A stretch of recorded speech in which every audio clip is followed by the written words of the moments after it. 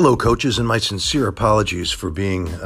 off the air for a period of time. I wish I had a valid excuse. I got COVID, which set me back a few weeks, then had a couple of trips,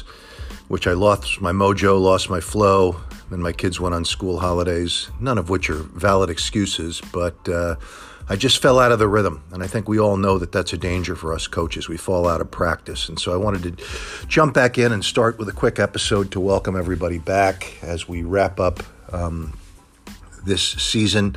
of our Academies and Clubs program, and I wanted to talk a little bit about data and observation. I've had a recent series of conversations with a member of our program excellence team, Condry, about observation skills for coaches, and a couple of conversations as part of our coaching conversations with our head coaches in helping to prepare them to guide the creation of individual development plans for each of our coaches, and made a couple of personal observations about information that coaches were gathering that was very valuable, and some of the ways they're using it, and thought I would share. From a real world example, I'll share that one of the coaches that I talked to in one of our coaching conversations expressed some questions about whether or not their end of session wrap up was sufficient. And his concern was that it seemed shorter than some of his peers, and he wondered to himself whether he was being careful enough in including all the information that he wanted to. And through conversation, he was able to articulate that he understood the goal of that wrap up was to check for understanding and to see if folks had captured the learning and the learning goals of the session, and then to leave on a positive note. So we talked about ways that he could assess that, and he self-identified some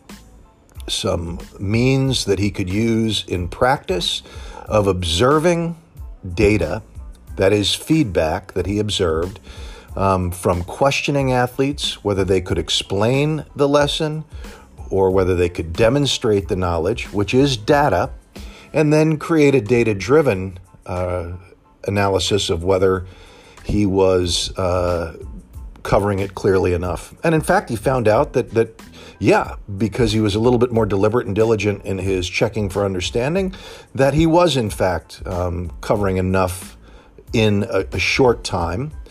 which clearly speaks to his ability to create succinct explanations and to have supported the learning during the session. But if he had not taken the time to capture those data points of observation, he would have probably questioned himself longer about whether or not he was getting the message across. So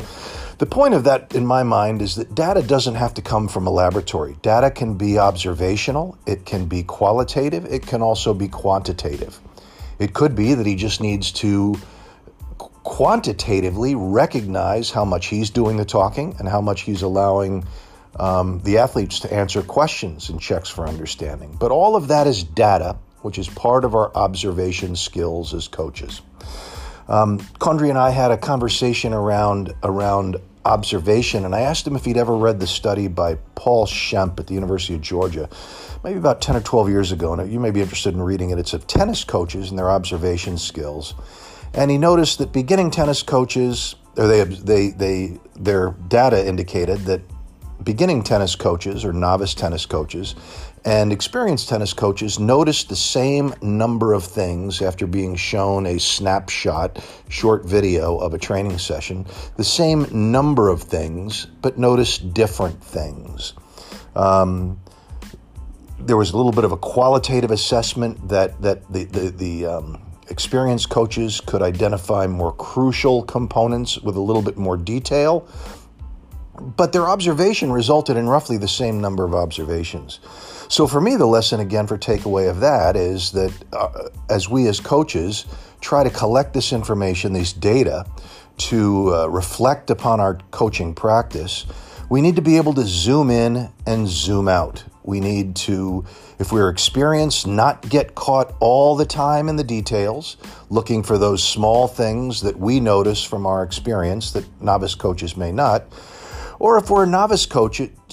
to at times really focus ourselves to zoom in, because our natural inclination is to take a very wide and general view. So that zooming in and zooming out of observation skills, I think, is critical as we start to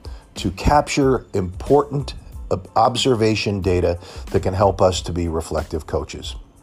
I pledge to be better on track on these and keep these coming out on a more regular and frequent basis, but it's good to be back. And I hope that if you have any suggestions, you'll let me know how I might provide conversation around things that would really help you in your coaching practice in our academies and clubs.